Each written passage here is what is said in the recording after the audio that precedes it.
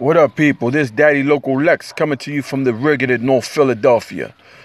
Breaking news. What I've seen from the Sixers is disgusting, outright sick. Brett Brown has been coached out of a Sixers team. Brad Stevens is showing him how to coach.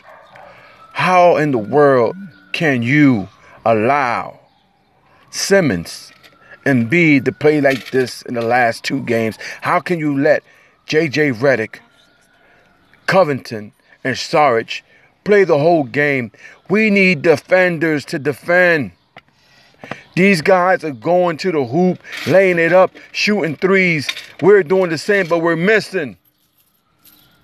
And the coach doesn't call a timeout in the crucial time.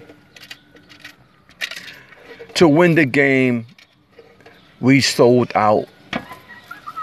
J.J. Redick threw the ball behind Embiid. Who took us out of that? Bellinelli with that shot in the last second to take it to overtime. After the overtime, Simmons, instead of him holding the ball after getting that rebound, he shoots a bullcrap.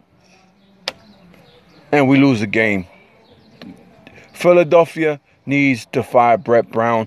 These guys are not playing to their expectations. He is not playing to his expectation as coach. He should be fired.